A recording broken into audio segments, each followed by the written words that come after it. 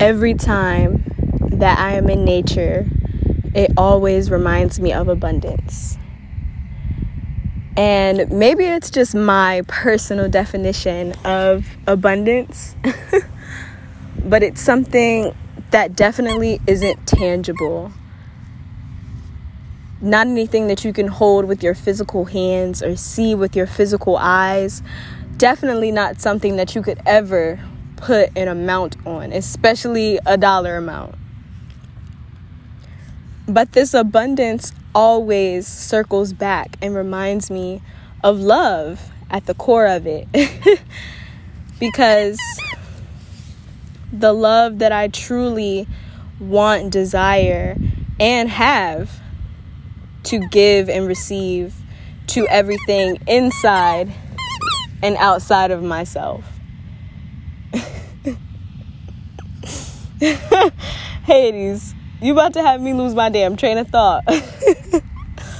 The love that I truly have, receive, and give to everything, every person, place, or thing inside and outside of myself. It reminds me of abundance because it is limitless.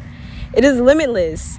It is the infinite of who I really am, who we all really are at the core of us. It is all of these multiple things and yet one being all at the same damn time.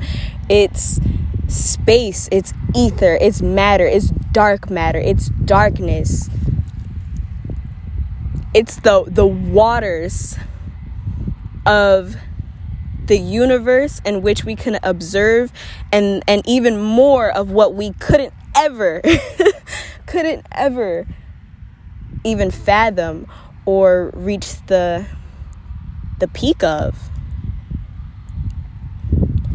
And it truly just reminds me that this is the love that I want to make sure I am always giving, therefore always receiving. One that isn't selfish, one that isn't filled with insecurities, one that isn't filled with jealousy, one that isn't harboring, letting others grow into the infinite of who they really are, not putting bounds and chains and limitations and expectations on who anyone can be, therefore not doing it to myself, because it all boils down to the love that I have for myself. The love in which I show and give to others, I have to be able to extend that grace and even more to myself. Because how the fuck can I love somebody if I don't love my damn self?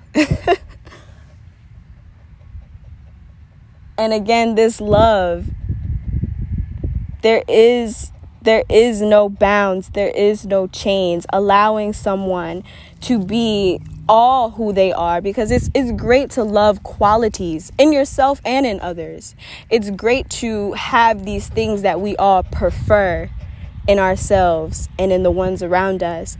But can we truly say that we love ourselves and that we love everything around us if we don't love it for who it truly is, for the individuals that we truly are, all of the aspects of us, the darker aspects of us, along with the lighter. I'm dark as fuck. My shadow side is dark as fuck.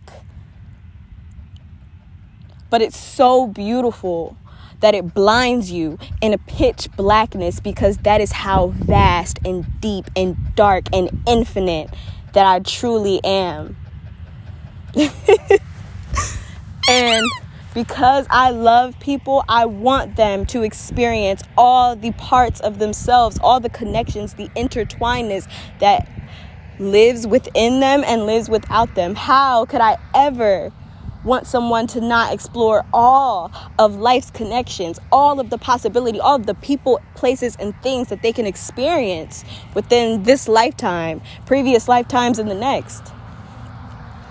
How could I love someone if I don't want them to be all of who they are? How could I love my damn self if I don't want me to be all of who I am? Because love isn't selfish and love isn't stingy, and you don't have to harbor onto someone, someplace, or something just because you love it. And you know that quote that says, if you love something, you set it free, and if it returns back to you, it was yours. I do think that if you love something, you have the ability to set it free and never expect it to ever come back to you.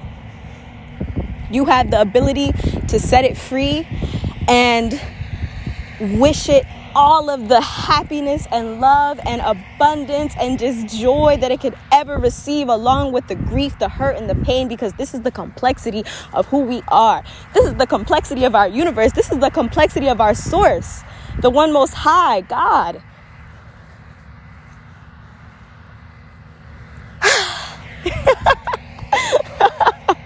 I'm gonna end this. I'm gonna end this.